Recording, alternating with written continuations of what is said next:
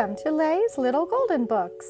I hope you all enjoyed today's story, and perhaps one day when your kids are grown, they will share these timeless stories with their own children.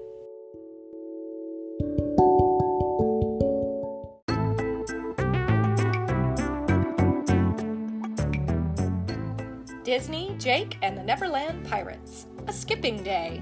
Adapted by Andrea Posner Sanchez. Story concept by Tia Orsi. A Golden Book. It's a nice day on Shipwreck Beach. Jake and his crew are playing with a jump rope. Yay, hey! This jump rope is fun, Izzy says. It's awesome, Jake agrees. Scully flutters this way and that way, happily flying under the rope when he gets a chance. Jake, Izzy, and Scully don't know it, but Captain Hook is spying on them with his spyglass. "Those puny pirates are having fun with that jumpy thing," says Hook. "I want to have fun too. I must have that jumpy thing," Captain Hook tells his first mate, Mr. Smee. "Get me that treasure." Mr. Smee salutes Hook and says, "Yes, Captain." Meanwhile, back on the beach, the pirate crew is ready for a healthy snack. "It's smoothie time, mateys," announces Cubby. "Thanks, Cubby," says Izzy. "All that jumping has made me thirsty." "Those look great, Cubby," says Jake. Jake puts the jump rope on the sand. After he and his friends drink their smoothies, they will jump some more. Jake, Izzy, and Scully head over to Cubby. "Crackers! I love smoothies," says Scully. As the pirates enjoy their drinks, Captain Hook and Smee sneak onto the beach.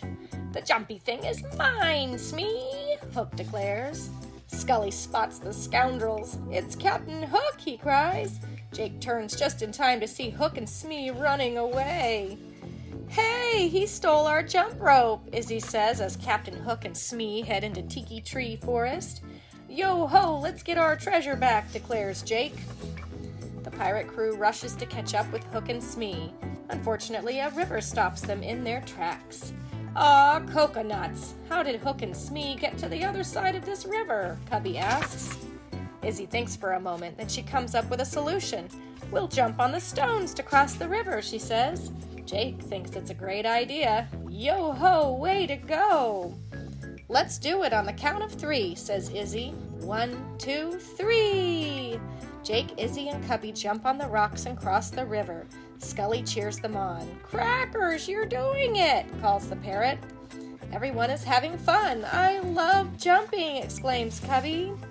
When they reach the other side of the river, Jake and his crew quickly catch up to Captain Hook and Mr. Smee. "Please give us back our jump rope, Captain Hook," cries Jake. "Never!" Captain Hook says. "It's my turn to have fun." Hook is all set to finally play with the jump rope. Izzy notices that the rope is tangled around his feet. "Watch out, Hook!" Izzy warns.